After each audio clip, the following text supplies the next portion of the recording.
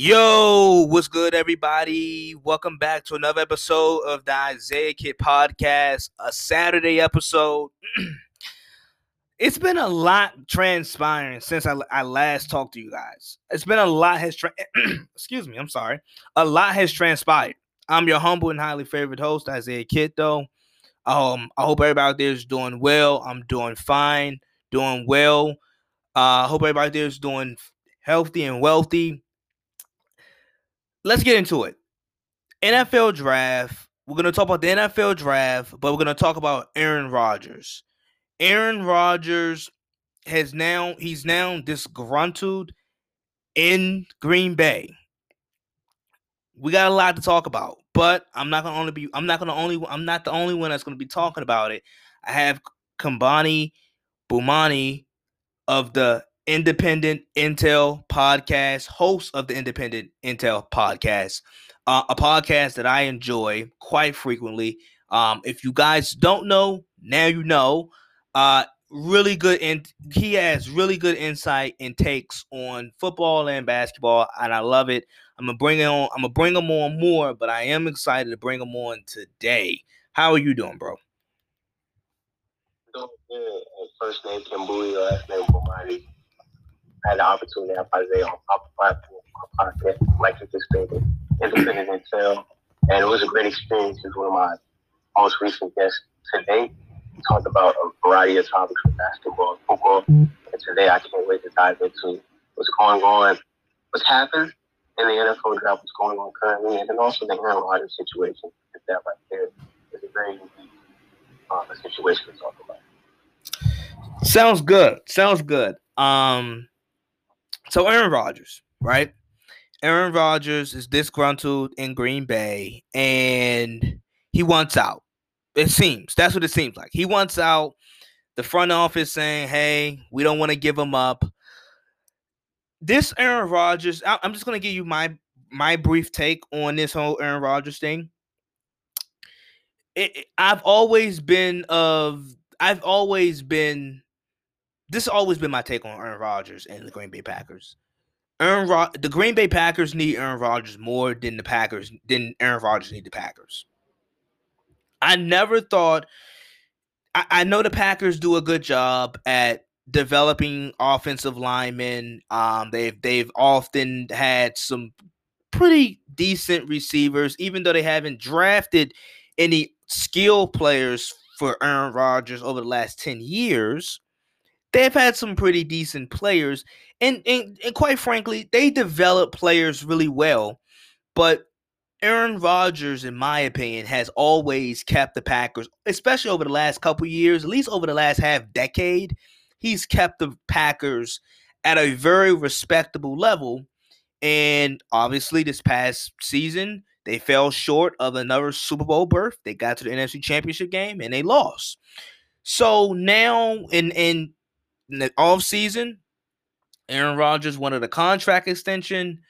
The Packers wanted to restructure his contract so they could strengthen the roster. And the relationship has gone dry and stale.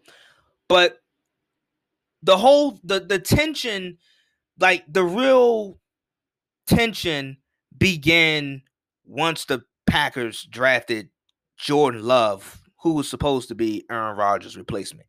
Give me your take and your feel on the Packers in this Aaron Rodgers situation. Well, my opinion on it is this is how it is when it comes to working out. In essence, franchise royalty when you feel like your time is done. Not every Hall of Fame level quarterback is going to go out. The justifiable route is like, hey man, he did what he was looking for. His talent fell off a cliff, and luckily he was able to win a Super Bowl prior to his career exodus, but it was pretty clear when that happened, his days are done. There's going to be situations like that. There's going to be a situation in Green Bay where the Hall of Fame caliber quarterback still has enough talent within his skill set to still play X amount of years, but it puts the franchise in a unique predicament because they can look at it as he can still play, but our window, our ceiling with him as the forebearer of great things happening within this compilation of the team, that window's closed. we have to move on to newer pastures. And that's what they've done by implementing Jordan Love within the roster the past year in the draft.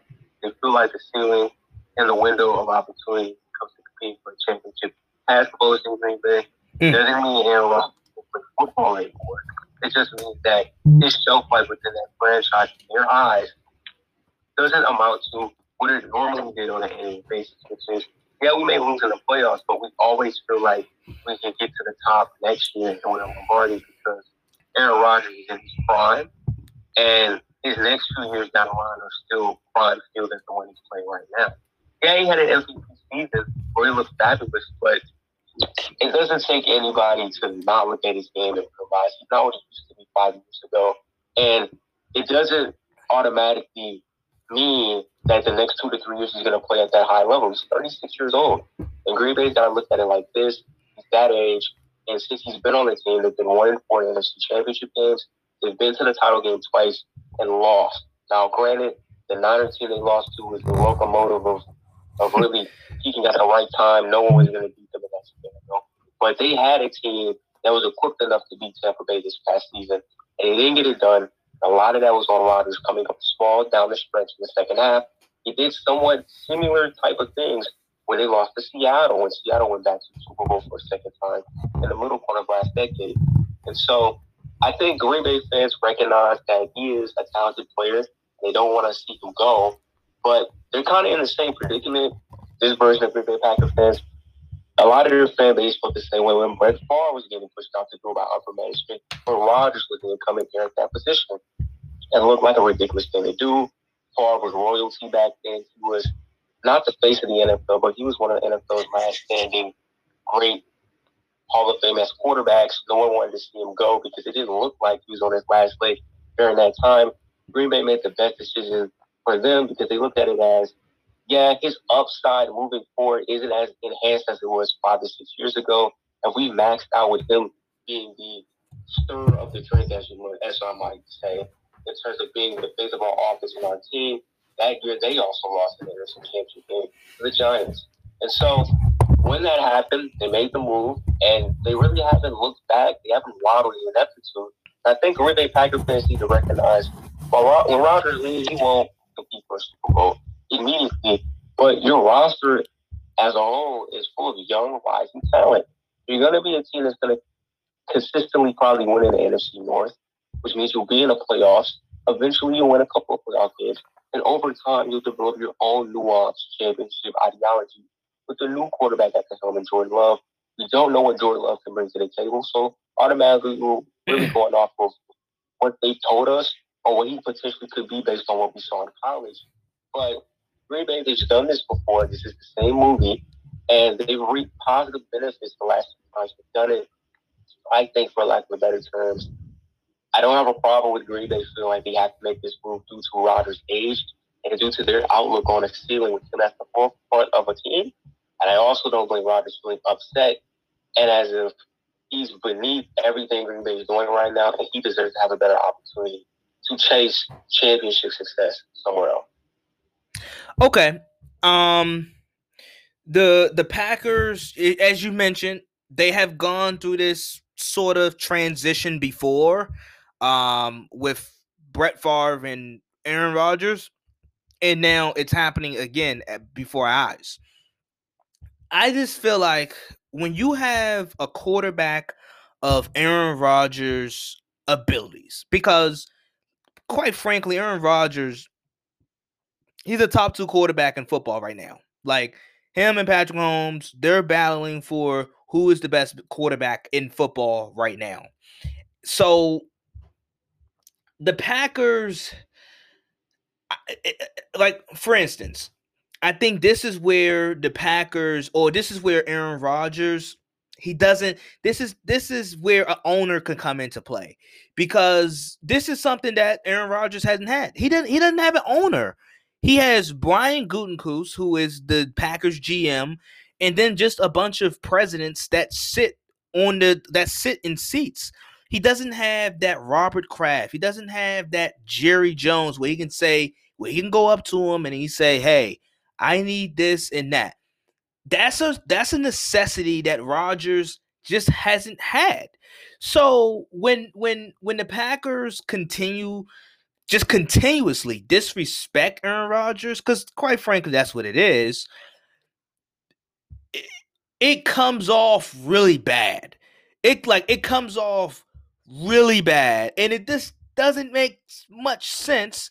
I mean, unless you're thinking on the terms of how you're thinking, where it's like, okay, the passing of the torch. You have a talented roster with some young guys.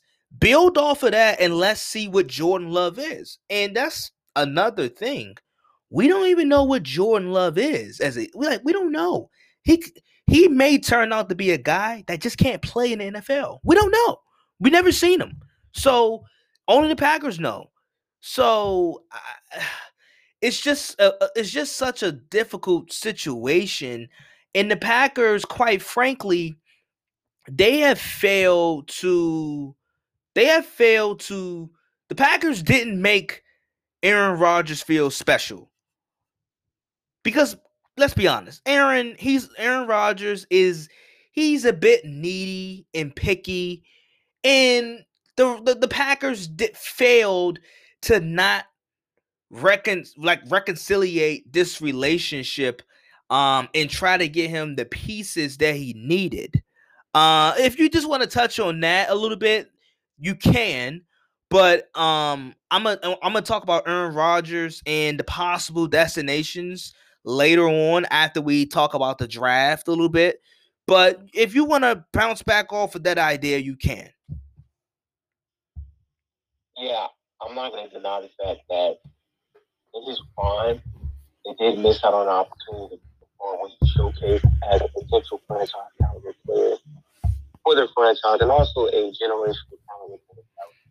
That group of receivers, Donald Driver, Greg Jennings, Jordy Nelson, when those guys kind of faded away, it looked like they were preparing an offensive line that could have a potential to pick up where those guys left off. Randall Cobb came in and lit up the league early in his career. And Jordy Nelson for his ACL. And Randall Cobb kind of lost a little bit. He got nicked up. And they struggled to find that consistent balance of a receiving core that can continue to fluctuate with the rising talent of Rodgers. Rodgers is just naturally doing that offense, still staying afloat and competitive enough to win a week in NFC North, get into the playoffs, win a playoff game. But inevitably, when they play against a better team who had a defense that could somewhat neutralize Rodgers in a passing ability, and then on the offensive end, from an oppositional standpoint, they could punish Green Bay's weak defense to submission. You're right. Prime years of Rodgers were wasted. Never really able to get that Super Bowl mountaintop that they were on early on in the decade. But recently, the season that they just had against Tampa, that is about as the most complete I've seen Green Bay have as a team in a while. That San Francisco team, that lost to San Francisco, we all acknowledge that team was overrated. Rodgers didn't look the same that second half of the season. The running game was solid, but it was pretty clear they didn't have a consistent synergy to run on the ball on consistent levels throughout that year.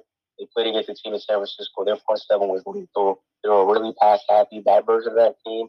And being pass happy against a lethal front seven like San Francisco, recipe of disaster. They got offensively neutralized, and then their defense got punished into submission because they couldn't stop the run. This year, the defense kind of put it all together. They were one of the more talented defenses from a roster standpoint this year. It was Rodgers who came up small.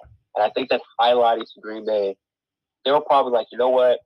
Against San Francisco, things didn't go our way. We didn't really stick to who we truly were because we were under the first year of Matt before first year getting adapted to that.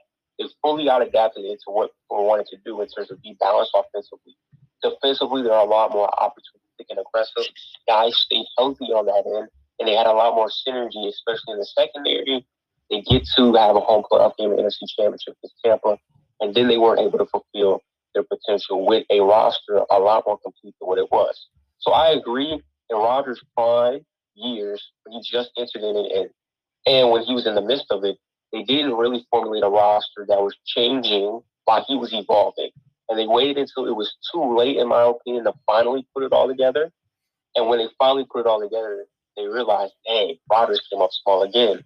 Well, let's pivot from what we used to have and go a younger, cheaper road, because this is what they customarily have done throughout their franchise's history in terms of pivoting off of legendary but aging quarterbacks, and they feel as if they can reap a beneficial reward from it. You're right. We don't know what Jordan Love can bring to the table, but because of that, I do feel as if it's made Green Bay fans even more alarmed because they see present day talent, present day legendariness in front of them, and they see how close they are with it. They don't just want to give that up and go back into a slow rebuild. Okay, and that's fair. That's a fair judgment. That's fair. Let's move on to the draft. So we obviously the first round draft was the first round of this year's draft was very entertaining. It was very entertaining. And it's kind of funny to me because the draft, it's kind of turned into like a TV show. Like the NFL does such a great job at putting the draft together. It's unlike any other draft, and it speaks to why the ratings are so good because it's like a mini event. It's like another event for the NFL. But let's okay. So the most notable pick, and I'm sorry, I love Trevor Lawrence. Obviously he was going to be the number one pick. That was obvious. The draft really started at 3, right? That's where everybody really started to tune in because we knew Lawrence was going to go to Jacksonville. Zach Wilson was going to go to the Jets, but we wanted to see who was going to get drafted by the 49ers. Obviously, Trey Lance, North Dakota State, he got drafted by the 49ers.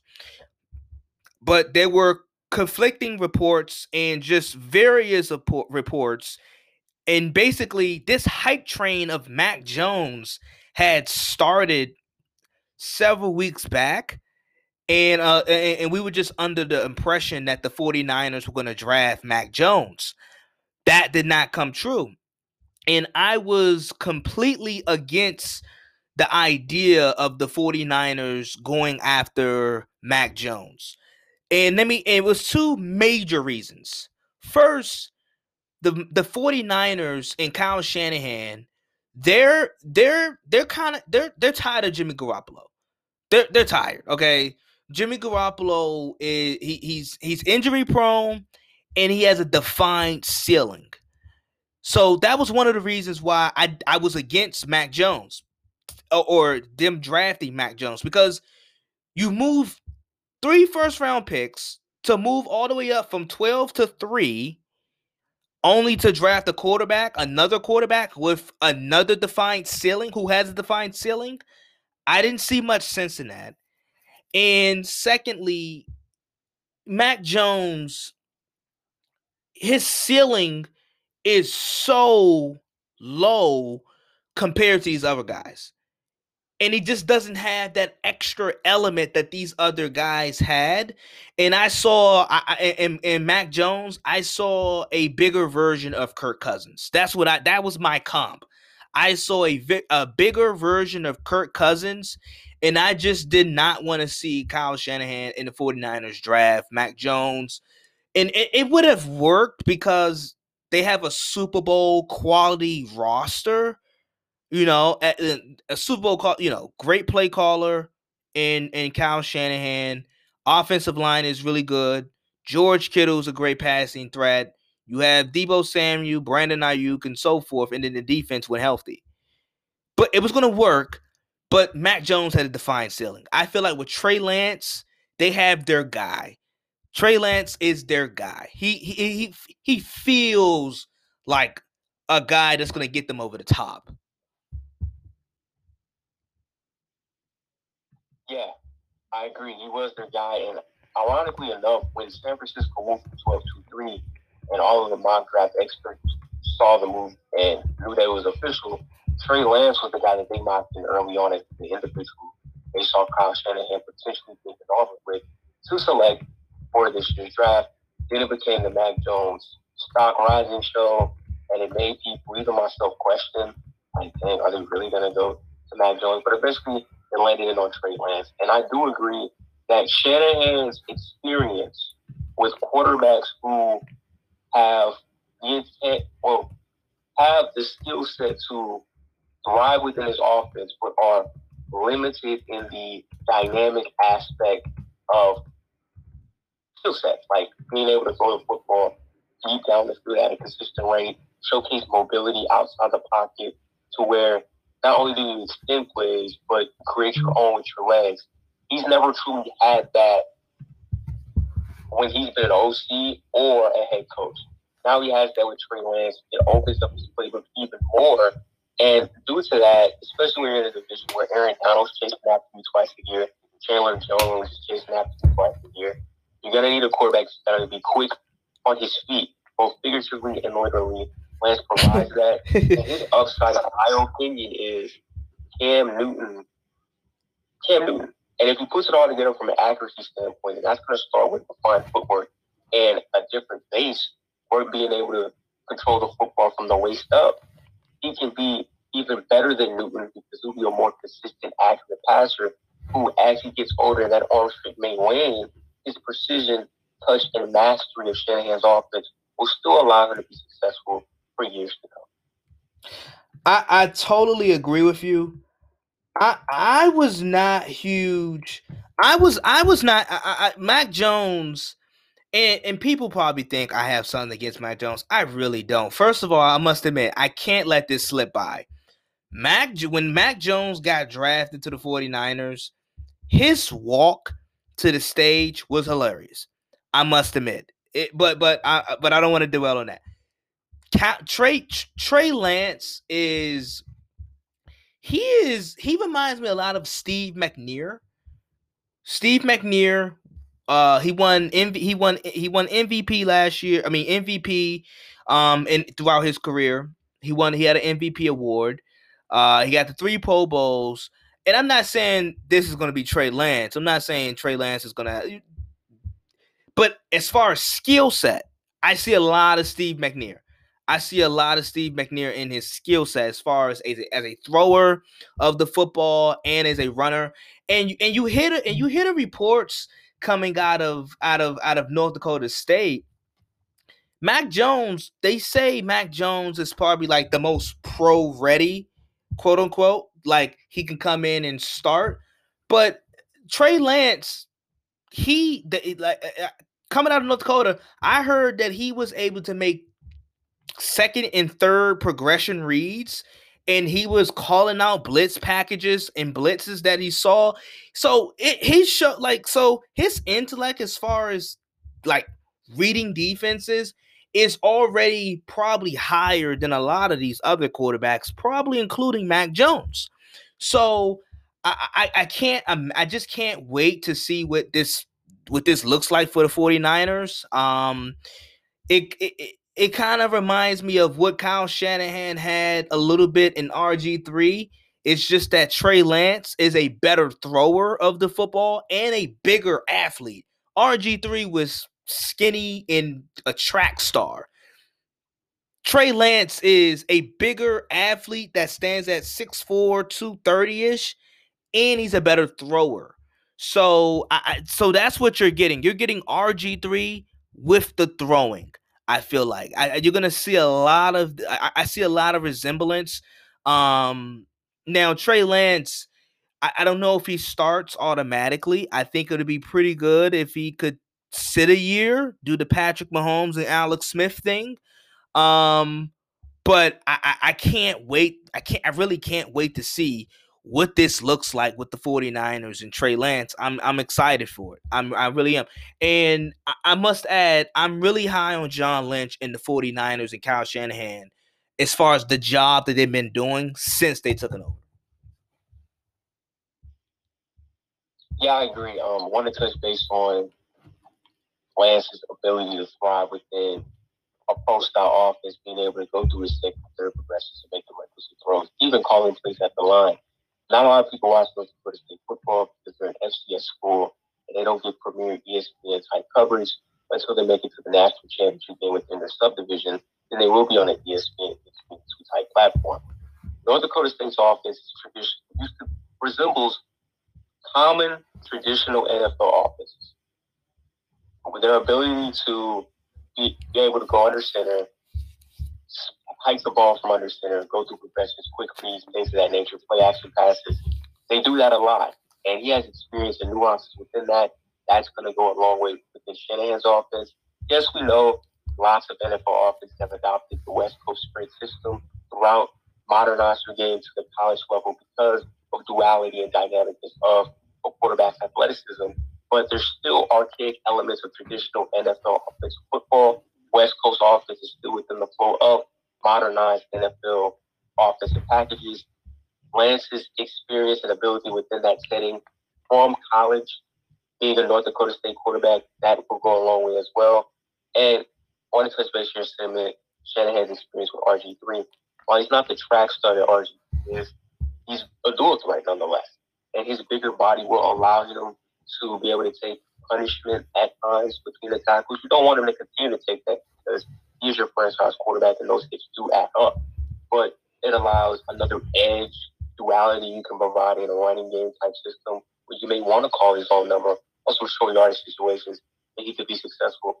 Cam Newton is what I see. He could wind up being Cam Newton early in his career, and he'd be Big Ben towards the ends where the physicality is still there from a prototype standpoint, but he placates his game off his arm much more because of the touch and precision he has developed over time as a boss. Yeah. I didn't think about the Cam Newton comparison. I feel like he's a better thrower. Like we mentioned Cam, we mentioned RG3, we mentioned Steve McNair. I feel like he's probably a better thrower than Cam and RG3 as far as like a precision passer. He's probably a tad bit better than those guys, and a little bit more advanced. I do think, like you mentioned, you look at North Dakota State's their system offensively, it resembles a lot of pro style offenses that you see on Sundays. So that's a big edge for Trey Lance that I don't think it's getting talked about nearly enough. Before, individuals don't really look at what the play because you don't see them on a national televised games weekend out. So guys that do this for a living in terms of scout NFL prospects, they go deep into the annals of the film, and they see this, they recognize that he has a lot of experience within a pro-style type offense. Everything else becomes okay. That experience there, he's an athlete, a mental raw arm talent. Things that he doesn't do well. Are we confident enough within our support system that we can patch that up? And eventually, how he looks as a prospect, not right now, but the next 4 to 5 years, he's a lot more advanced in terms of making his weaknesses now assets and strengths. He becomes a whole other quarterback that finally starting to pick at his ceiling and fully creates his own identity within the Kyle Shanahan offense. It becomes Kyle Shanahan's offense into the Trey Lance offense. His ability to be able to manipulate the game from a line of scrimmage standpoint, and when you have the ball in his moving game. I'm gonna make one last point with this. One last point because I'm really fascinated with this. But I feel like with Kyle Shanahan, he's been looking for a guy like this since the Super Bowl loss.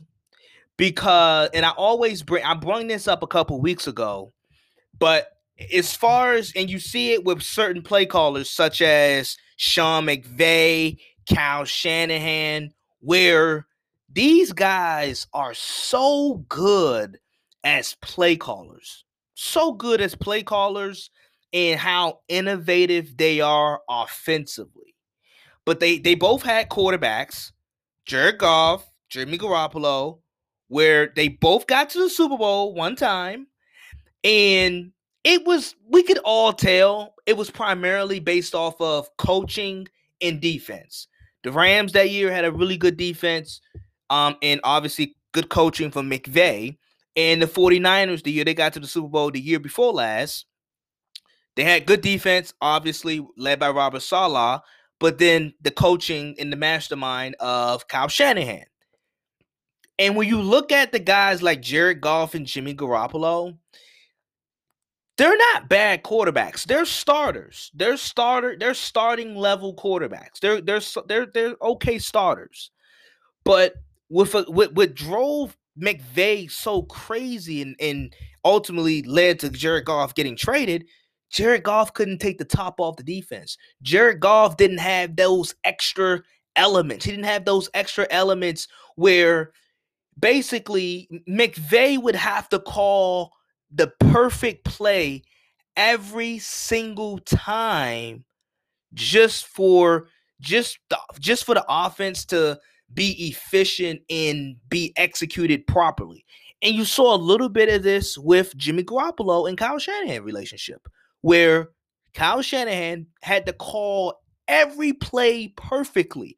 Every play call had to be so perfect just so the offense could execute properly. And with Jimmy Garoppolo, Kyle Shanahan lost confidence because of that fourth quarter in the Super Bowl. And you think about it, Jimmy Garoppolo outplayed Patrick Mahomes 3/4. He outplayed Patrick Mahomes the first 3/4 of that Super Bowl. But then in the fourth quarter, you know what happened?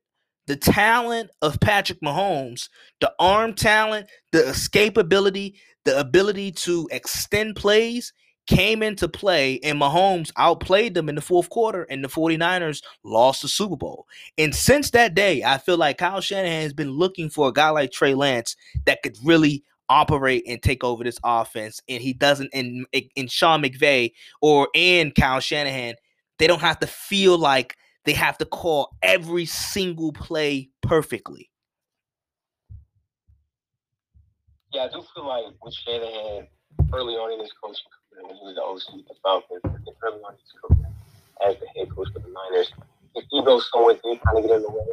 He felt like I'm a more nuanced enough of a play caller to where I can put somebody that resembles the basic necessities I look for in my ideal quarterback, and that alone to the mountain. Matt Ryan has way more talent than Jimmy Garoppolo, better vertical passer down the field, better touch ball, things of that nature. Ryan's intangibles go close to that. And that's one of the main reasons why they moved the 28th to New England. With Garoppolo, he doesn't have the immense arm strength. His athleticism is underrated. And when his feet are set and he has a proper enough base, there is accuracy on the football. However, his footwork are consistent, and has a tendency to make the ball kind of sail on him a little bit. And his decision making is the most efficient. He is a little bit erratic within that state as well. And so when you have those type of weaknesses within your personnel quarterback, that you probably preach in practice, control this, control that. But, in a game setting, you're going to go back to what you realize instinctually. You start to realize my X's and O's go so far, it comes down to the Jimmys and the Joes. Trey Lance has a potential to be a very generational Joe in terms of he's an X factor that utilizes natural born skill sets within him to break the defense to its needs. And that's something that Shanahan has never really had within his offensive setting. When he had Matt Ryan, when he had Garoppolo, obviously Lance is very raw and not probably going to touch the field for an extended period of time next season. But then again, who knows? We are speaking about Garoppolo. His biggest issue is always himself. When he has been healthy, the Niners, from a record standpoint, are a playoff team. Yep. But he has a tendency to not really fill the field. That means Lance may have an opportunity to go earlier than expected. And when he's in that stage, Shanahan's probably going to, make the playbook enough to utilize things that work within Lance's favor. But over time, as that playbook expands and he falls at the talent, his unique skill set and game breaking ability will show and open up their potential as a team. Absolutely. So I'm gonna move on to Mac Jones. He got drafted at 15.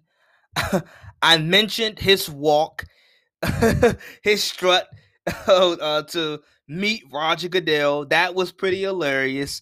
He looked like he was a kid, a student that was late for science class, but that's neither here nor there. So the Patriots ended up drafting Mac Jones. And as much as I just banged on Mac Jones, and as critical that I have been over the last month about Mac Jones, this was a really good pick. This was a really good pick for the Patriots. This is a really good pick. This is a good pick for both parties involved, the Patriots and Mac Jones. I'm going to talk about the Patriots first. The Patriots, they drafted a quarterback.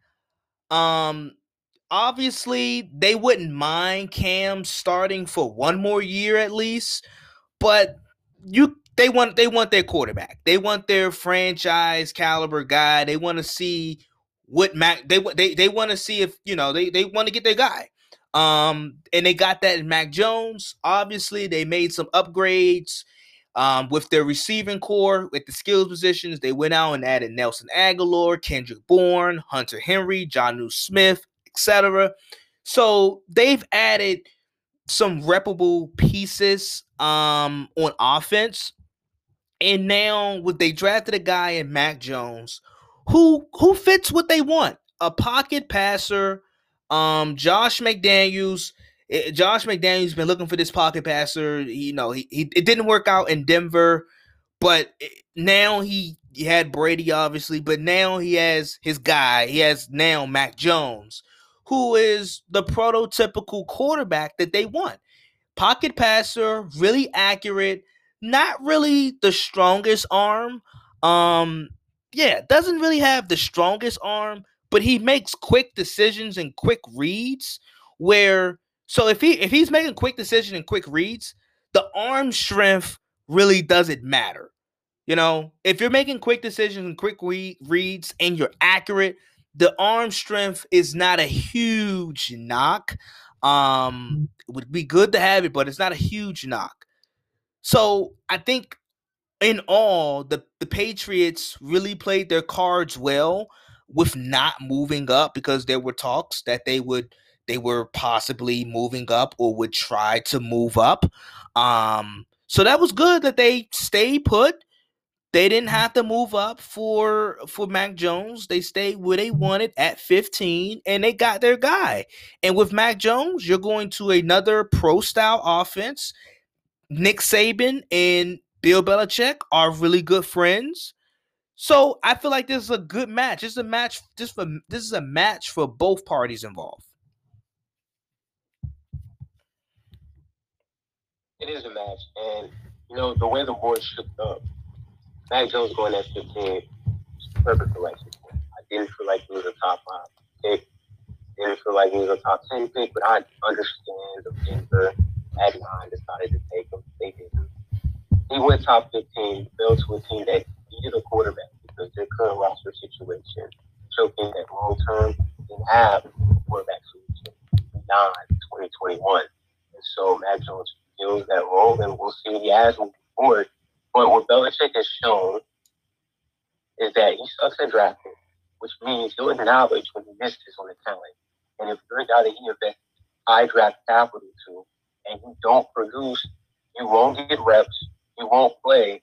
But if you are on the field, you won't be entrusted to execute big-time plays in big-time situations. Because he looks at you as what you are, a bust. So there's no guarantee that just because Mac Jones is 15, that he's going to survive his rookie contract. So guarantee he's going to survive 2 years. And I do admit his deep ball accuracy is not good. It's very below par. I've seen tons of videos where when he goes deep down the field, he underthrows a lot of his receivers. But because Alabama receivers are Alabama receivers and they have insane catch radiuses from the moon to the dirt, they're able to adjust to the football, make insane catches, and get first downs and touchdowns. But he's very deadly, intermediate, and underneath.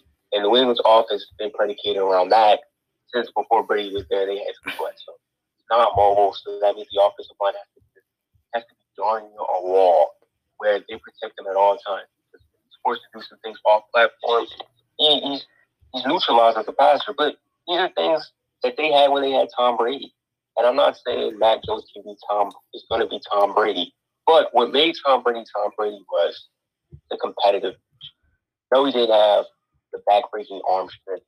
No, he didn't have the pinpoint accuracy off platform But he stuck to the script, knew the New England playbook by heart, studied the opposition like it was his duty to do so, which it was. And over time, he worked on his own skill set and created new ways to find different advantages over the same level of competition to where he's a 7-time Super Bowl champion. Does Mac Jones have that type of dog in him?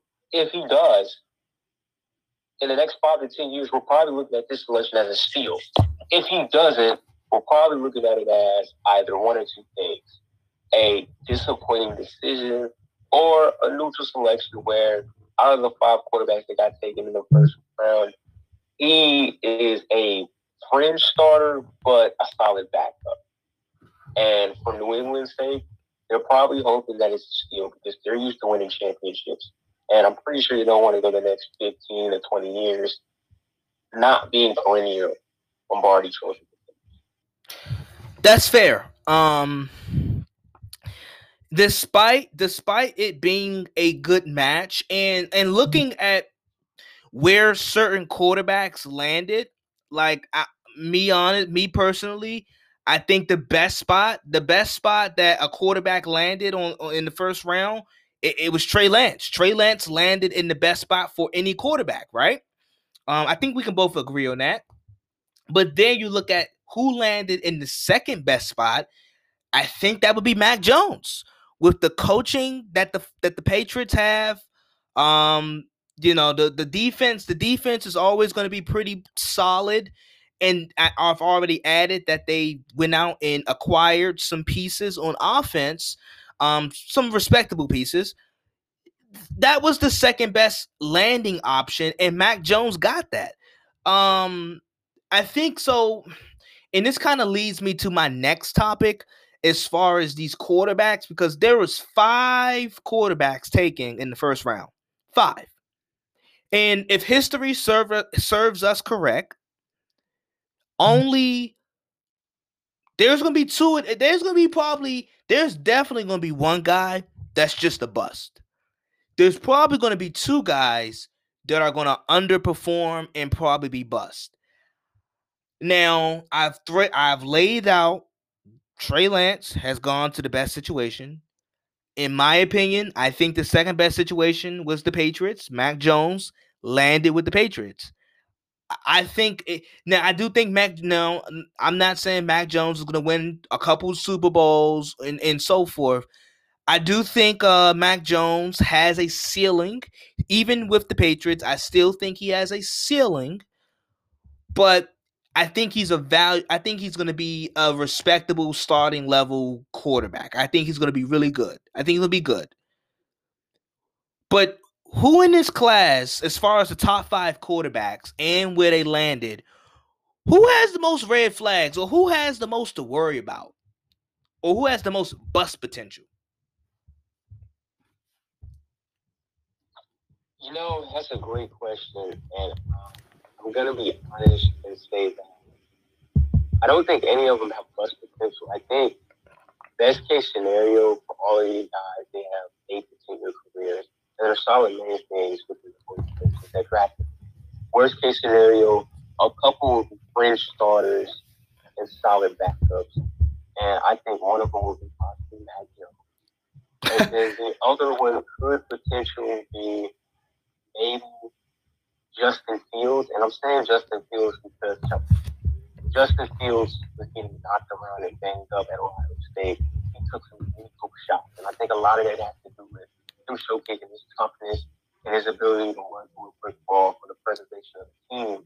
But I do feel like once you put yourself out there as a hazard of potentially being injured, it does shorten your NFL career.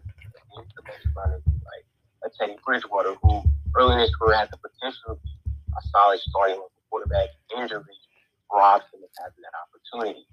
But I don't think anybody has a red flag. But I do think that a guy like a Zach Wilson might wind up to be a reach. And I feel like he might wind up to be a reach because there was a website, I think it was Bleacher Report. They were covering NFL. And they compared him to Jeff Garcia. Not a great sign. Jeff Garcia is second overall in the draft. But while I don't think While I don't think Zach Wilson is Jeff Garcia, he reminds me a lot of Kyler Murray. And Kyler Murray's ceiling probably is a solid quarterback, but a guy that probably needs a couple of things around him to maybe elevate his team over the time. What elevated Kyler Murray the most this season, early in the year, to where he was in MVP type consideration, got DeAndre Hopkins. Yep. They really had that as with you. And so, gotta give credit to the Jets in this draft. They got Elijah Tucker in the first round to fortify that offensive line even more. Saw what they did last year, getting Mekhi Becton. And then, they bolstered receiver. They got Corey Davis in free agency. They got Denzel Mims. And they got another guy in wideout in Elijah Moore. Yeah, he's going to be perfect in the slot. So they're giving this guy weapons. Something they didn't really give Sam Darnold. And they're going to try to make sure that their latest first-round draft installation has as solid of a core around him to be successful. And I think that's going to make him play at a higher level than what he truly probably is. But that being said, you're right. There's going to be one guy who's going to stand out the most as a generational talent. I think that guy's going to be Trevor Lawrence. And then the guy with the highest upside who might be able to go neck to neck when we look at this draft 5 years later is going to be Trey Lance because of his athleticism and innate talent as a strong arm thrower, inside and outside the box. Absolutely. I think Trevor Lawrence, I told you guys, I mean, my listeners know I like him. You can probably guess I like him. Trevor Lawrence he's a generational type talent. And even though his situation isn't the best in Jacksonville, at least they got some pieces to play with. Zach Wilson. I like Zach Wilson a lot. I just feel bad for him because he's going to the Jets. He's going to the Jets. And I feel bad for him. And I'm going to lay this out really quickly. Because this is what Zach Wilson has stacked against him. He's going into a really tough division. And when I mean tough, I mean really tough. He's going up against, let's start with this.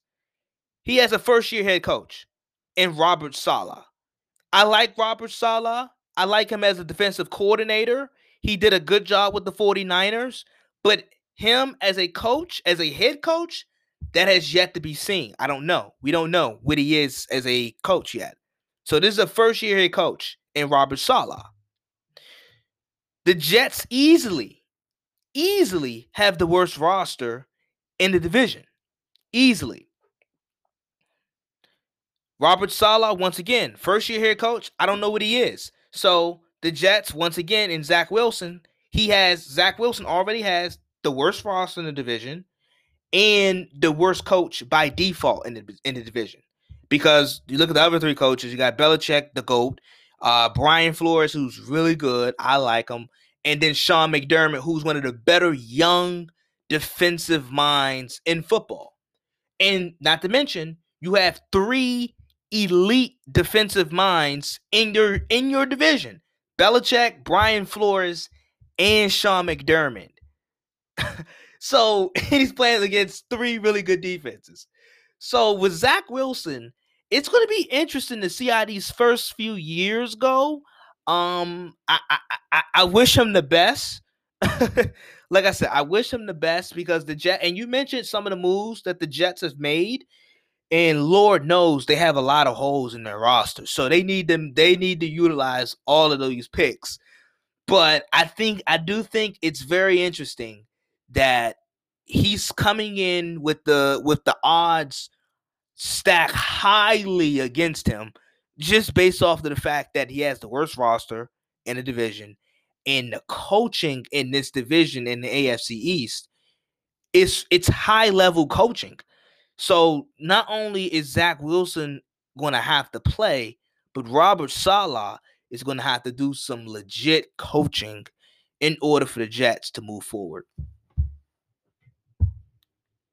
Yeah, it does seem like, right now in this draft, kind of like what the Panthers did last year in their draft, they're going to go slowly in.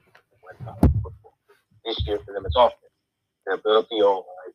They're going to further load Chambers in the clip in terms of providing weaponry for Wilson as a passer. And then maybe next draft to go full blown in on the defense, because from a secondary perspective, they don't really have anybody out there. Marcus May's probably their best team, and he played well enough to get franchise tag, but outside of him, you're picking straws. Now, which means probably Jets fans are probably going to see a lot of shootouts early on and often next season. I don't know if that's going to be sustainable for Wilson. If that does leave him prone and open enough to body shots and hits.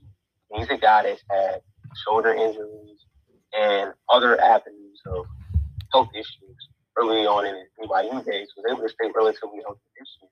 But he's a guy that moves inside and out of the pocket, utilizes his mobility not just to run, but to create passing lanes for himself.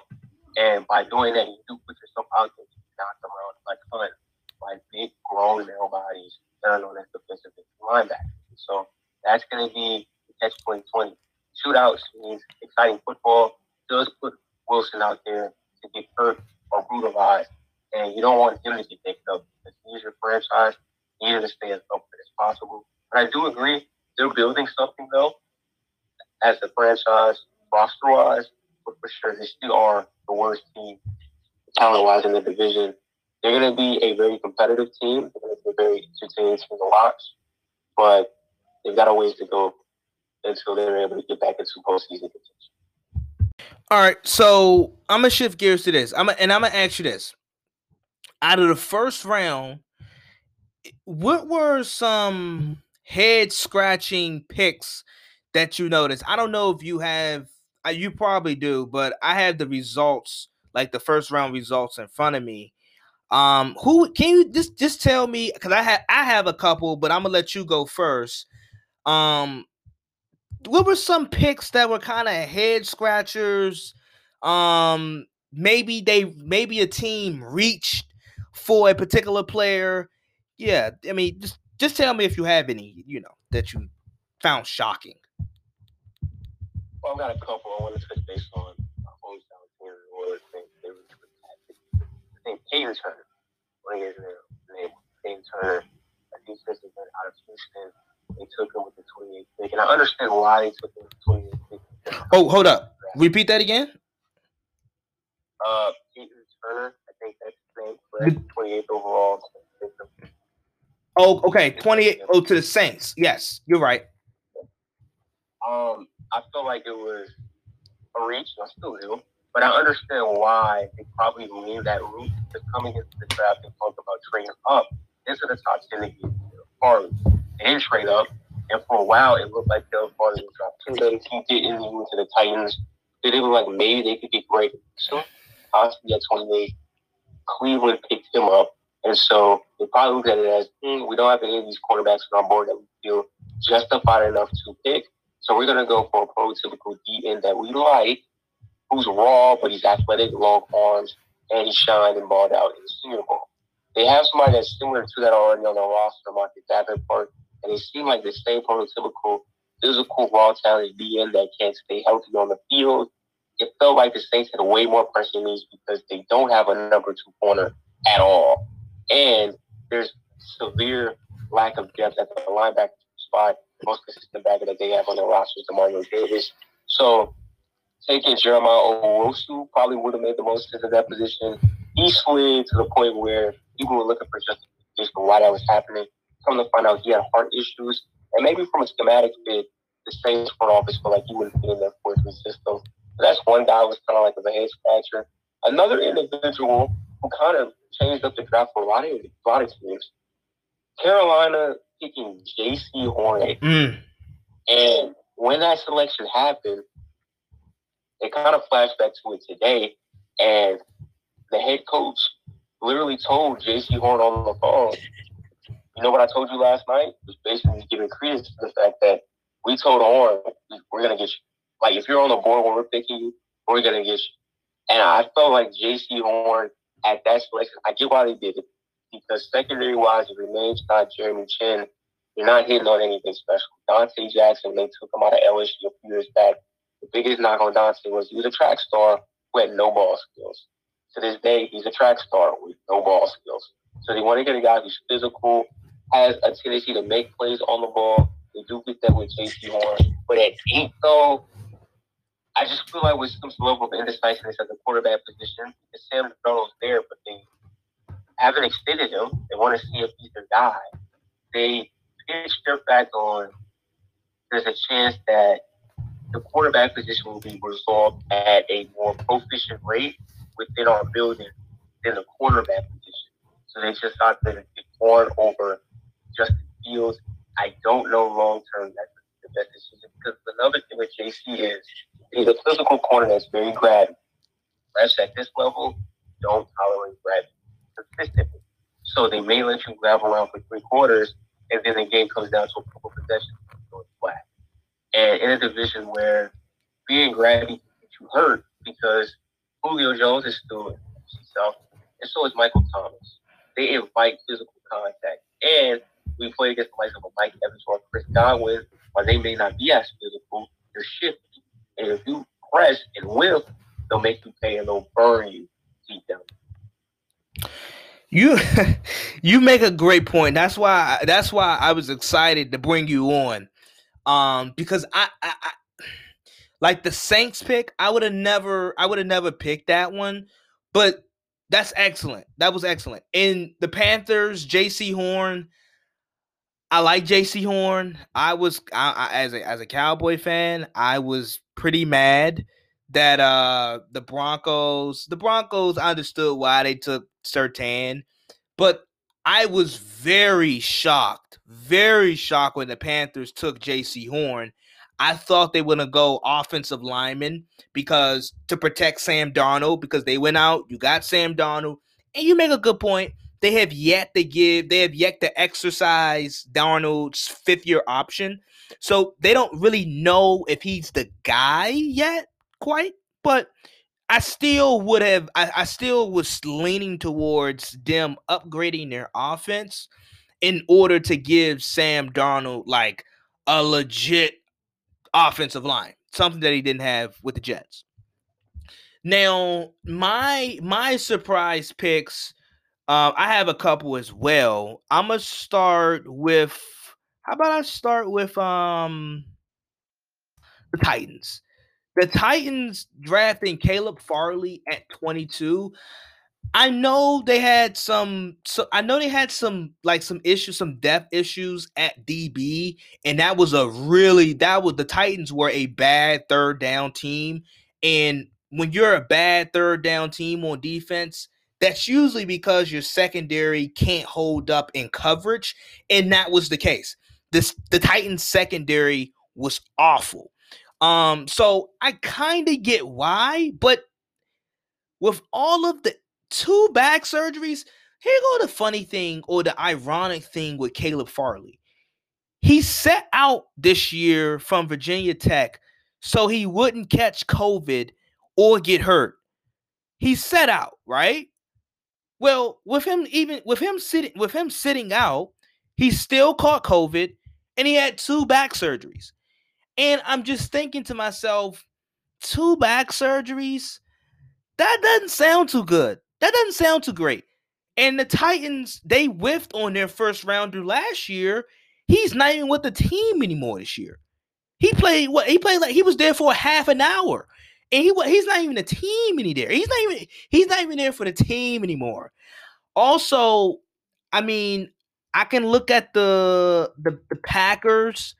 I thought Elijah Moore at pick 29 would have been a better pick than Eric Stokes. I thought his teammate, I forgot his name. But at Georgia, I thought his teammate at Georgia was kind of the better DB. So I didn't really particularly love that pick from the Packers. Eric Stokes at DB, I thought they should have tried to calm down the tension between them and Aaron Rodgers by drafting Elijah Moore. Also, Elijah Moore, he's quick, he's shifty, he's as quick as a hiccup, really shifty, and he would have really complimented Green Bay in Davante Adams really well. Because you look at Green Bay roster, they really don't have any burners. A lot of their receivers are big. They got big receivers. Davante Adams, big guy, route runner, 6'2". Lazar is like, 6'4", 6'5", big guy. Scantling is like 6'2". They don't really have any speedsters. And they don't. And in today's game, you kind of need that speed element. And then with the Pittsburgh Steelers, I like Najee Harris, but you drafted a running back, but you have offensive line needs. It's not like your offensive line is stable and good. They drafted Najee Harris, and they have offensive line needs. So I wasn't really huge on that pick either. I kind of felt like that was just a reach. Like, it was kind of a reach. And Najee Harris is a good player, but just imagine thinking a running back will solve this problem. And I'm gonna give you the Steelers O-line run blocking rankings. From 2016, they were at 4th. 2017, they were ranked 7th. 2018, they were ranked 12th. 2019, they were ranked 23rd. And just last year, they were ranked 31st in offensive line run blocking. So I don't know how Najee Harris still fixes that problem when you still can't run block. So that's just a couple that I threw out there. The Raiders, once again, if only Mike Mayock was as good as a drafter, he was a great draft analyst, but as a drafter, Lord Jesus, he can't just hit on a draft pick. And I like Leatherwood, but kind of felt like a reach to me. Yeah, I mean, now I will say this: Mayock doesn't have the draft input that he probably truly wants to have. Gruden can give somebody $100 million contract. You're gonna want to have considerable insight on who makes the roster, who doesn't as well. This is the same dude that still has an infatuation for Nathan Peterman, who probably shouldn't even be after what he did. Go, but I digress. Your 3 analysis points. I'm gonna touch base on the situation first. It's a deep receiver class, so I wasn't losing my mind. Elijah, it hit a lot different last year when it passed on IU because last year's receiving class wasn't it. You saw a drop off, as we could see. Anybody but once you got into the Jalen Reagor territory, you weren't going to really hit as a rookie receiver coming into that draft class last year. Danini Brown, Terrace Marshall, those guys are still available and were even available today. So I didn't blame Green Bay feeling like, we can get a receiver later. And they wound up in DK with Amari Rodgers, which is who I remember was a guy that put undersized type of physical, but he's physical. The guy that can't stress the thing, like you said. And yards after catch contact is legit. The guy that can run you over or run through tackles and make plays. So they wound up and got value at that position in the 3rd round. They do need corner because the name isn't Jair Alexander. They're a miss at the quarterback spot on the roster. I love Josh Jackson coming out of Iowa. He has not played down at the NFL level. And Kevin King got a 1-year deal, but he probably only got a 1-year deal because Green Bay's too cheap to get his replacement. And the guys that they probably want to be his replacement, they don't exist on the roster. So I get them taking a Georgia corner, Stokes. He's fast, he's long, and they feel like maybe the ball skills ability are a lot better than Kevin King. They feel like automatically in about a couple of years, they'll take King's spot. They do be more of an upgrade at that position. Don't blame them for taking Stokes. So I'm not losing their mind like a lot of cats were, because it's the thing to do now on the internet because Rodgers is his exodus. But they needed a corner just as bad. Like, they needed a center just as bad. They took a center.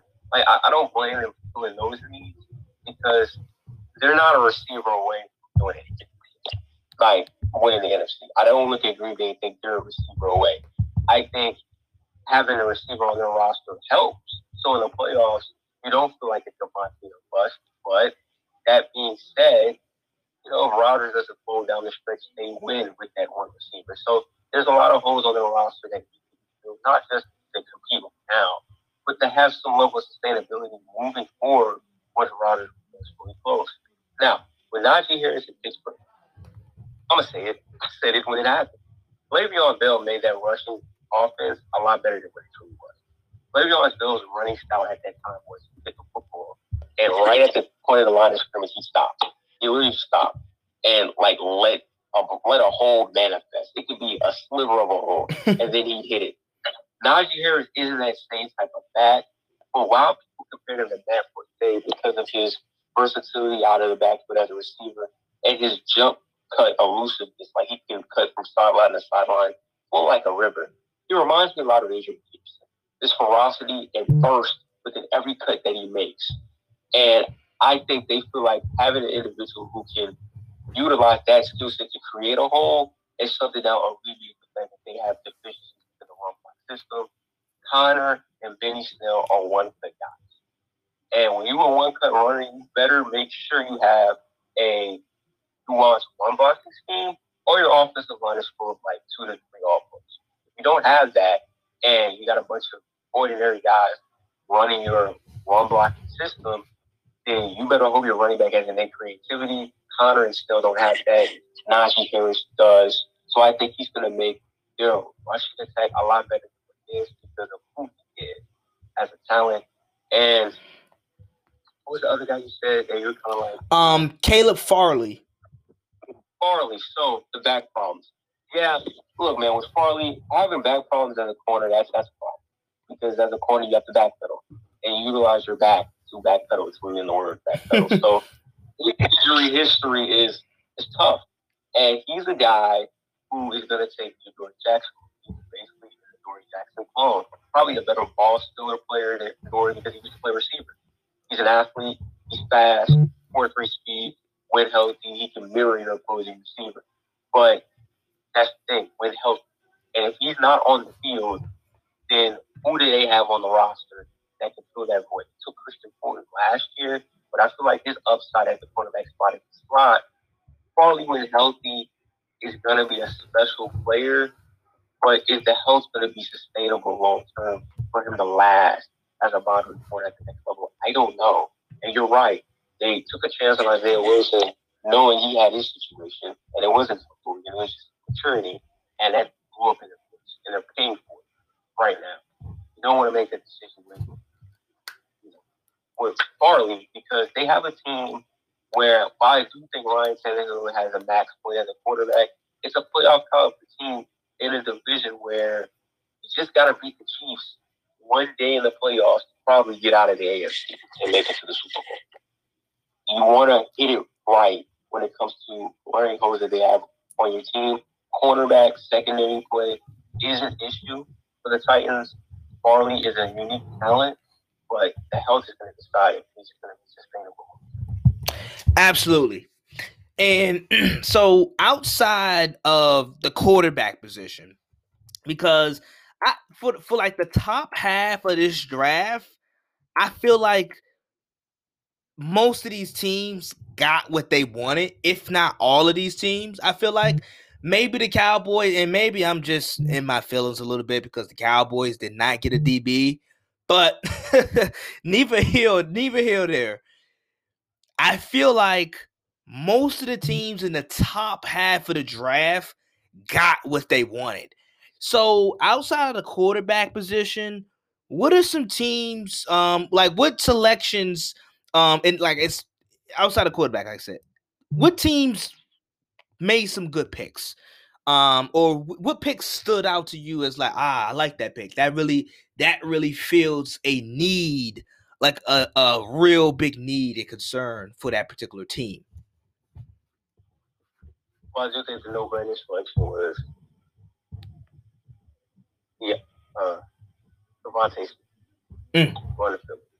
We've been hearing the last 2 years people on social media trolling Philadelphia fans and the organization for being idiots because he passed on DK Metcalf and Justin Jefferson. I do understand why they passed on DK Metcalf. His combine measurements when we're talking about shuttle and things of that nature, the cones, the cones, all those drills, where getting in and out of your ways as a receiver on a variety of routes that matters. I understand he sucked at those, and then he had health concerns with the neck. So you were put on pause to take him. Justin Jefferson, no, dominated at the collegiate level for LSU. He was the guy that was coming out, and he could play the slot, and he could be a boundary guy. That's something that Philadelphia needed at that time. They needed somebody that could do damage in the slot or do damage on the outside. Jefferson could do that. Instead, they took Rager. I understood why they took Rager because at the time, Wentz had the rocky arm. They wanted somebody that could utilize Wentz's arm strength to his advantage to get the speedster that can stretch the field down the field. Stretch the field vertically with his speed down. And it blew up in the face. So it took DeVonta Smith, who isn't a vertical blazer, but he's still fast. He can separate from you, and he can run every route in the book. The issue with Smith is, and it's a credible issue, he's 160-something pounds. I don't know if that's going to be sustainable long term because receivers run routes all over the field. So there's going to be a time where he runs an in-breaking route across the middle, and he can get severed. And when he gets severed, will he get up? And will he be able to run that same route concept week in and week out for the next 6 to 7 years? I don't know. We'll see. Wes Welker was slight in build, and he survived, but because it's supposed to be, but he survived. So we'll see, but it was a great selection for Philadelphia. They needed a receiver that was a dynamic playmaker. Smith is that from day one. And when you take a guy like Jalen Hurts, you don't want to provide somebody like him with direct weapons around him because it's a conversation that you make, and you want that conversation to be justified. And for that conversation to be justified, he has to have the compensatable resources around him to where he can fulfill his fullest ceiling and potential. I'm not a huge Jalen Hurts fan, but if you want him to be starting caliber quarterback in the NFL, give him some legit weapons that are impactful and will make plays day in and day out on Sunday. DeVonta Smith does that. Good pick. I agree. I had the Eagles all along taking DeVonta Smith. I think I agree with you. I'm not a huge fan of Jalen Hurts being like a franchise caliber quarterback. I'm just not huge on it. He's a better runner than thrower in my opinion. Even though his throwing, like if you look at tape at Alabama and you look at tape from Oklahoma and to now, it certainly has gotten better. Because I remember at Alabama, he couldn't even throw the deep ball. It's still there's still a quality as far as throwing the ball down the field consistently. I still worry about that. And I just think he at this point he's a better runner than thrower. But if you're gonna give Jalen Hurts a fair chance at trying to prove that, hey, I can be a franchise guy or I can be the starter, you gotta start with getting him some weapons. In Philadelphia, people like to talk about how bad Belichick is in the draft, but the Philadelphia Eagles are horrible in the draft. The last Pro Bowler that they have drafted at on offense was Carson Wentz. He's not even there anymore. So they have not done a good job at all with drafting offense. And I do think that DeVonta Smith, it's going to work out. The longevity, that's still a question because, as you mentioned, coming across the middle, week in, week out, over the next 7 to 8 years, can he survive? That still that needs to be seen. But it's a good pick.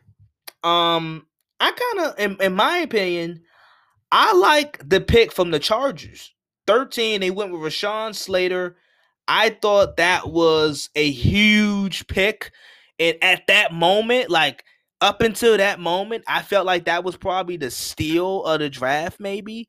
At that moment, at 13, Rashawn Slater slid all the way to 13. I mean, the Chargers definitely got the tackle that they needed. The offensive line was not good at all last year. I feel like the Chargers realized, like, hey, we have Justin Herbert. He's a superhero. We gotta protect this guy. We gotta really protect this guy. And they, obviously they went out and added the center, Corey Linsley from the Packers. Now they have Rashawn Slater. Who knows what they may do throughout the weekend with filling up some more holes on that offensive line. I also look at the Ja'Marr Chase, the Peninsula picks. I like those picks. The Ja'Marr Chase one, some people thought the Bengals should have went with Sewell to protect Joe Burrow. But Ja'Marr Chase is going to be a superstar. He's going to be a star receiver. I think his measurables and skill set line up really well with today's game and at the receiver position. So I'm not mad at that pick because you're gonna get a star either way. Yeah, I agree. With Ja'Marr Chase, he was the number one guy for so long that when the draft process, because it starts really as soon as the Super Bowl is over. You're a number one prospect at your position for so long, they're gonna try to start finding chinks in your armor to at least close the gap up bit to provide some level of entertainment for that process when it comes time to select players for real. And the knock on him was not a great separator. So you had a lot of people saying, he might be just a shorter version of Kenny Golladay or the Parker S. But when I saw him play at LSU, that national championship season, he could now separate like Justin Jefferson can off the top of his route, no, but he can get behind a DB and get inside them enough to when that ball is thrown to him, he's gonna make a catch and he's gonna make a play. My issue with Cincinnati was took him at 5 and they sold their fan base. And draft gurus got behind them as well. Like it's a deep tackle class, They'll be able to make up for you in the second round. Then when it came time for you to pick somebody in the second round, they reached out. So I'm thinking you probably should have just took Peninsula at 5, play him at the guard spot. It could be your Quinn Nelson for the next team. And then in the second round, you could get another LSU receiver. And he could have been a guy that you played on the outside or inside of either body that Burrow has a repertoire with. And you'll be a lot okay because I'm looking at it like this. Ja'Marr Chase is an incredible talent. He's saying all these great things with a great Chad Johnson record, the most outstanding receiver in Cincinnati Bengals history. And that's great. But if Burrow doesn't have the time and pocket to be able to hit these guys to where they can be successful as receivers, he's always on the ground. It doesn't matter for him. And Burrow didn't survive his rookie year because that O-line was horrible. And it looks like coming into next year, man, they're going to have the same O-line. And I don't know if that's going to be sustainable for Burrow and that team long term. They had an opportunity to take Peninsula. Probably should have took them. They didn't. I knew they weren't going to take them as soon as Burrow got into next year with like Jimmy Ja'Marr Chase. Sometimes the player doesn't know what's best for himself because he's looking at it from a glass half full type mentality.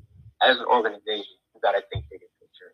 You need to remember that moment when Burrow was on the ground. Done.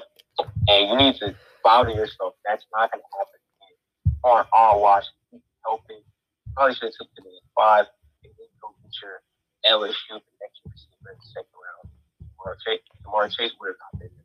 But Terrace Marshall should have if you want to go in the Panthers in the mid-second and then just roll with it. Okay.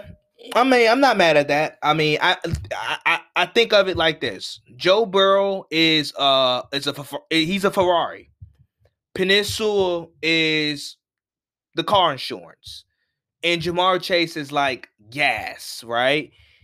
In order to drive the car, you got to have car insurance, right? Like, yeah, you need gas. Gas, that's a need, but you need car insurance. You need Allstate. You need State Farm. And I felt like Peninsula was that. But I mean, Ja'Marr Chase, he's going to be really good. But you want, like you said, yeah, you're going to be getting open. But what if Joe Burrow doesn't have enough time to actually deliver the football? But you're saying, hey, they can go out and get receivers in the second round, and well, they're probably thinking we can get this draft is loaded with offensive linemen. We can get offensive linemen in the second round, probably. That's I mean, I guess how that's probably how they're approaching it. Tell me this. How did you feel about the Chicago Bears moving up for Justin Fields? Because I felt like it was a well-needed move. Given the fact that Ryan Pace and Matt Nagy needed to save their jobs, and they're in the hot seat. They're in the hot seat. How did you feel about the Bears going after and trading up to get Justin Fields? And I like that move. Yeah, I did too. People alluded to it on the internet saying facetiously, but it's bad. And Chicago actually drafted a black quarterback, and they went unconventional in terms of what they did with the franchise. But they showcased their hand when they tried to trade for Russell Wilson, because I think they finally realized, dang, we're not the Chicago Bears of past. And I'm not talking about past where they had the 85 championship with subpar quarterback play. But what I'm saying is they're not the Bears team that are born as well. They're let's pick somebody that represents our fan base from a regional demographic or a racial demographic. We're going to pick a guy that can come and can heighten our ability for a championship at the NFL level. Fields does that, and yeah, he's a type of quarterback where, like I said before, accuracy does wane, and that's going to all be fixed upon how is that franchise going to remodel his base. And he has a tendency to put himself in harm's way in terms of sacrificing his value for the greater good of the team. But automatically, he's the best quarterback that he's probably been ever. So he's going to come in and he's going to really light a fire under everybody in the room with him, because now they're going to look at him as the franchise, the potential, and true competition down the line. And he presents a level of dynamic in and outside the pocket that can't be replicated. This is an individual that was the number one dual threat quarterback, second best quarterback in the country coming out of high school. And he showcased that when given a justified opportunity at Ohio State. And that natural talent never left.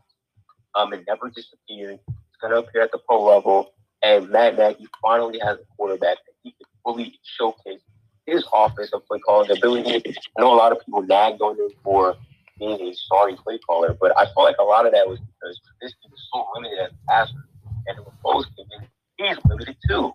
So you kind of got to handicap what you're able to draw on the bulletin board, and now you can bring everything you want to the bulletin board, because you have a legit playmaker that can put everything out on the field to where he puts himself in the best position to be successful, as well as the team.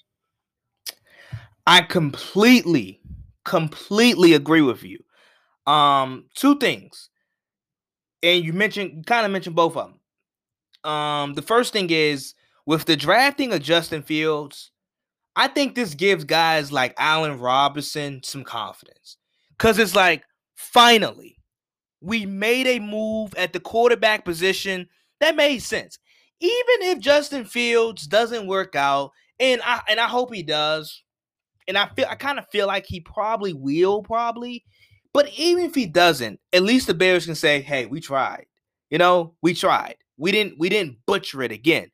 But it's a confidence. I feel like it is a confidence booster. And the second thing is, you hit it right on the nose with Matt Nagy.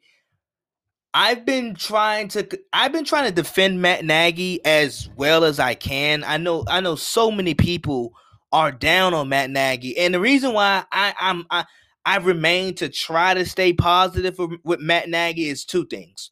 First, he comes from the Andy Reid tree, so I'm gonna give some props there. He comes from the Andy Reid tree, so he got to know something offensively, because Andy Reid knows offense. So you got to know something offensively. Then secondly, and I think it's more important to know, the quarterback play. The quarterback play. And I talked about it with Sean McVay and Kyle Shanahan earlier, but the quarterback play, it matters. And when play callers like Matt Nagy and Sean McVay, when they look on the field and they looking to see what play they're gonna call, and they see the guy that they got out there, they're like, it's hesitancy. You can't run the things that you want to run. And for years now, Matt Nagy has had Mitch Trubisky, who doesn't have the vertical throwing. He doesn't have all the throwing mechanics down. His accuracy is wildly inconsistent. Matt Nagy can't trust that. Nick Foles was a sitting duck. The Bears' offensive line was not that great. So Nick Foles is a pocket passer, and Nick Foles didn't have the time. So Matt Nagy really couldn't dial up the plays that he really wanted to. So I feel like Matt Nagy gets a bad rep for for things that he really can't control. I'm gonna say, like, Mitch Trubisky as a thrower of the football just isn't great. Nick Foles is a sitting duck, and while dealing with these quarterback issues, I mean, his first 3 seasons, 12-4, 8-8, 8-8. He's gone. He's 28-20 with mediocre quarterback play. Is that fair to say? Mediocre quarterback play, 28-20. So that's why I try to be. I don't just jump off the break, and I don't just try to kill Matt Nagy, because it's like, dude got some really mediocre to below average quarterbacks, and he's still winning at least half of his games. At least half of his games. So that's why I really can't. I just find it hard to just full on criticize and bang on Matt Nagy. Yeah, you even saw that as well. It was increments I might have with Sean McVay and Kyle Shanahan. Before Garoppolo came, Shanahan was the coach of the Niners, and you could tell as creative as the play caller he was, having CJ Beathard be your quarterback along with Blaine Gabbert, I think might have still been there. I'm not sure. That's not going to do it. So you could call as creative of a play as you want to. Your quarterback can get the football from beyond the line of scrimmage to 10 yards on a pitch. You look trash. And then with McVay, we had Goff. Yeah, Goff had the broken hand when they lost in the division round of playoffs to the Green Bay Packers, but it was pretty clear he gave up on it. Just throughout the year before Jerry got hurt, he was wildly inefficient and had great in terms of making decisions and whatnot as a passer down the field. And you could tell by the way he was calling plays, he was really heavily on playmakers to move the ball from point A to point B, whether it was on screens or run plays up the middle. And if Goff had an opportunity to pass the football, it really just looked like, look at read one, and then read two's a check down, or read two's throw the ball away. That's not a good feeling. Once the coach realizes he just doesn't have the Jimmys and the Joes to make his X's and O's otherworldly, he's going to tap out. Those two guys we logged as being creative offensive geniuses, they tapped out on their starting quarterback at some point in time because they realized those guys were in. And they tapped out, and they're getting lauded as great guys. Matt Nagy's never been lauded as a great anything, and I thought he tried everything, and he blatantly never sold Trubisky out or falls out. I give him credit for that. Now, he would do so in action, switching back and forth to Trubisky, but when they played my team in the playoffs, that game never felt like a game. It was close to embarrassing. They put their heart out there. But it was never a game because I never feared Trubisky at all. And now you got a guy in Justin Fields with an upside to where when he puts it all together, you got something to fear for. And, okay, let's say his ceilings, Deshaun Watson, his floor is Dak Prescott. Those two guys are by far better than anything Chicago's had since Jay Cutler. And that's all Nagy and the Bears fan base. That's all those guys want. Competent quarterback play to give their franchise just viable. Yeah, I mean, and I don't think, and you hit on it perfectly, because I don't think the average fan, or the typical fan realizes when it comes to situations like McVay and Kyle Shanahan and Matt Nagy. Like, it gets incredibly frustrating, and you see the joy that Andy Reid, like, don't find it coincidental that Brian Daboll, you see the joy of Andy Reid when they calling these plays, because they like, their quarterback can do anything. Their quarterback can execute them. Their quarterbacks can execute these plays. And when you look at a guy like Kyle Shanahan and McVay, I mean, I tell my listener this. I told my listeners this in the regular season of the football year. Sean McVay. I don't know if you've ever paid attention to his post game interviews, but anytime the Rams win, it's about what the players did and the players' efforts. When the Rams lose, it's about the coaching, and he usually says, "Hey, coaching got to be better. We got to be better. Better come up with better game plans and adjustments and so forth." But there was one game I forgot. I think it was like the 49er game that they lost, and he was like, he basically said, "Hey, Jared Goff got to play better." I mean, and you could tell at that point McVay was fed up, because it's like, bro, I mean, I'm trying my best to call the right plays. I can't really fully get into what I want to do offensively because you're small, you're small hands, and you're not and your limitations that you have. So I don't think the normal or the casual fan realizes how frustrating that can be for an OC or just a play caller. Yeah, the best thing Sean McVay ever did was come in after the mess Jeff Fisher left and made Jared Goff for a 2-3 year stint look like a number one overall quarterback. He did that. Goff looked like a street bus.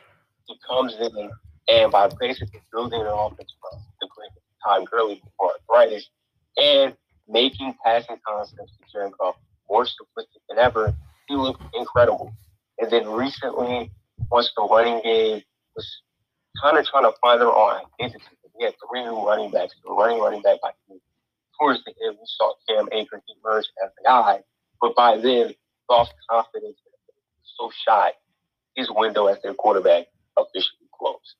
And that Niner game you brought up was a great example. The Niners swept them again. And this was a Niners team that swept them, and they were not fully healthy all year. And they beat you at your house single-handedly because Goff single-handedly, too, gave them the game, turned them all over. And that was one thing Goff did well, and what I mean well in a good way, like numbers are down. He didn't turn the ball over as much when they first got there the first 2 years. He did a lot of play action pass, a lot of get the ball out instantly quick. The guy's not there, go to the check down, throw it away.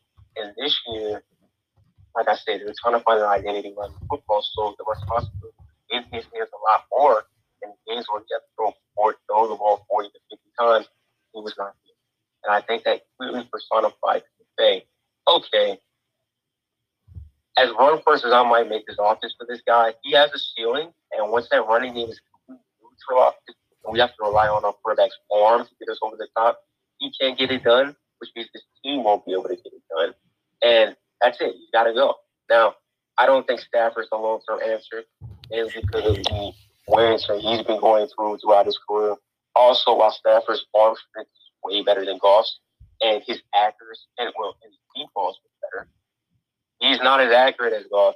His decision makings are even worse. So it's going to be interesting to see how he fits in the system, because everybody's looking at it like all Stafford needed was to get into a better system to fulfill his potential as a number one overall draft pick. But Stafford is who he is, and while his numbers have improved, the team hasn't done anything.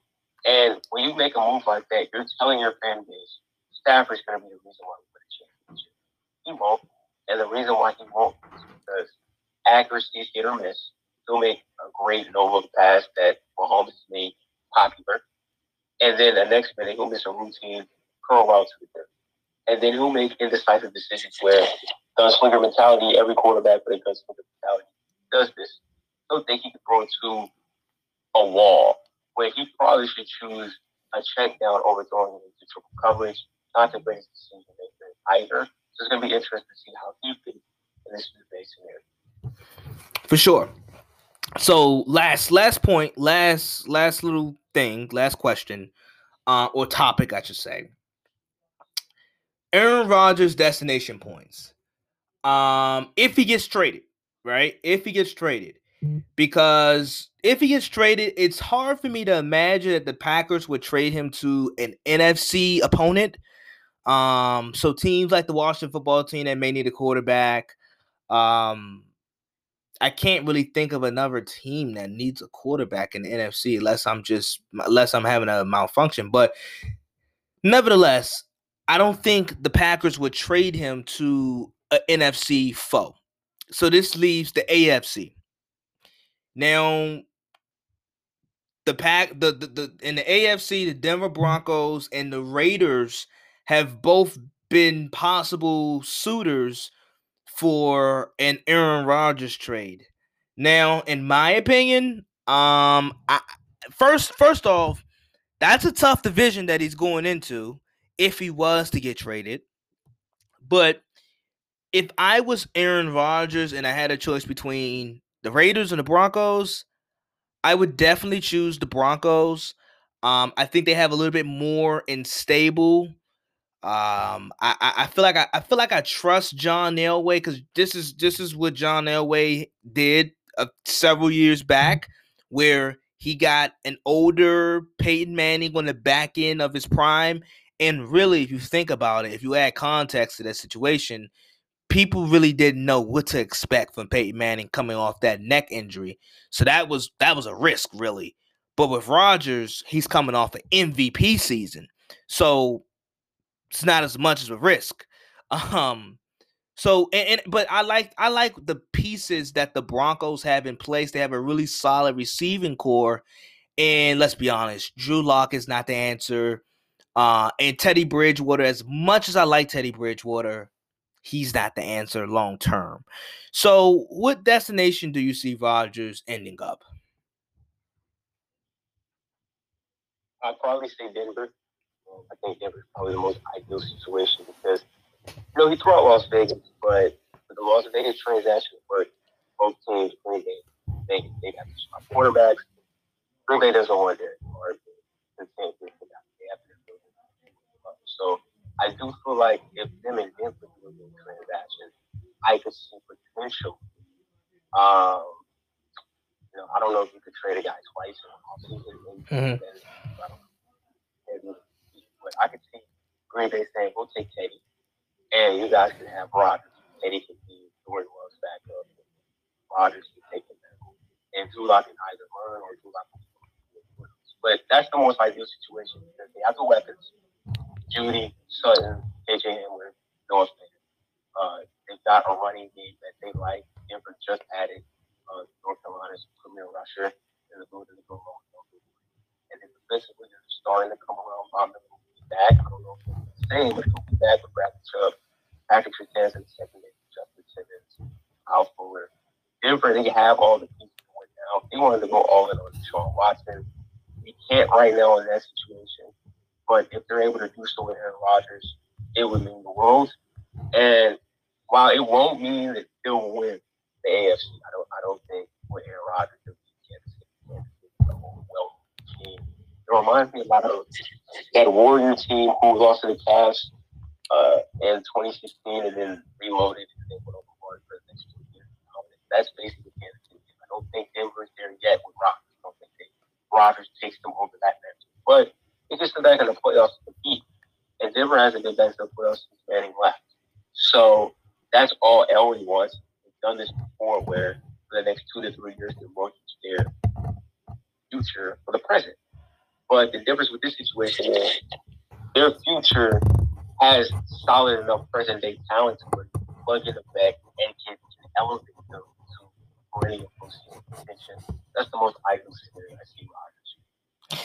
Yeah, I think you mentioned the receiving core and a very young receiving core that they have.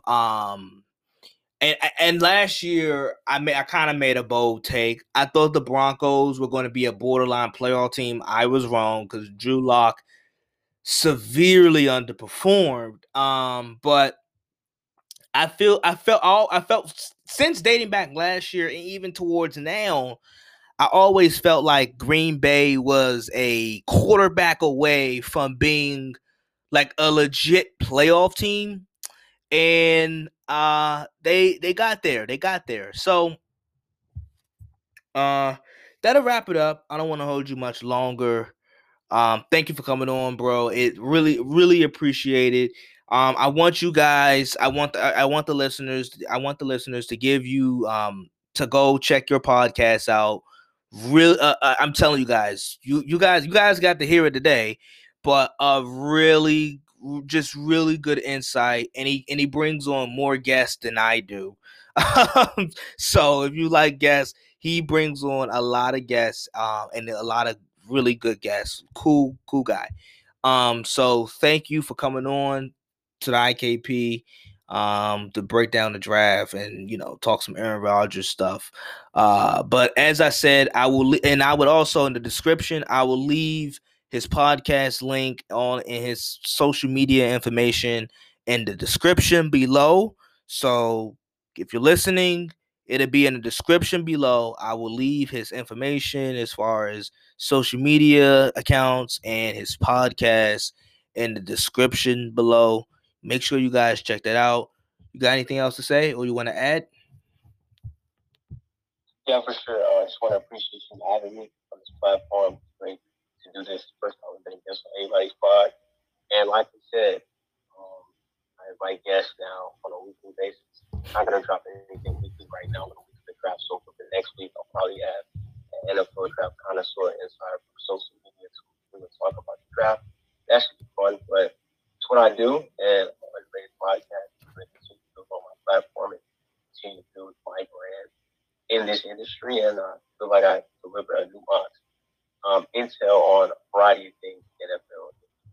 So, guys, stay tuned. You heard it here first. Thank you guys for tuning in. Thank you. Greatly appreciated that you came on the pod.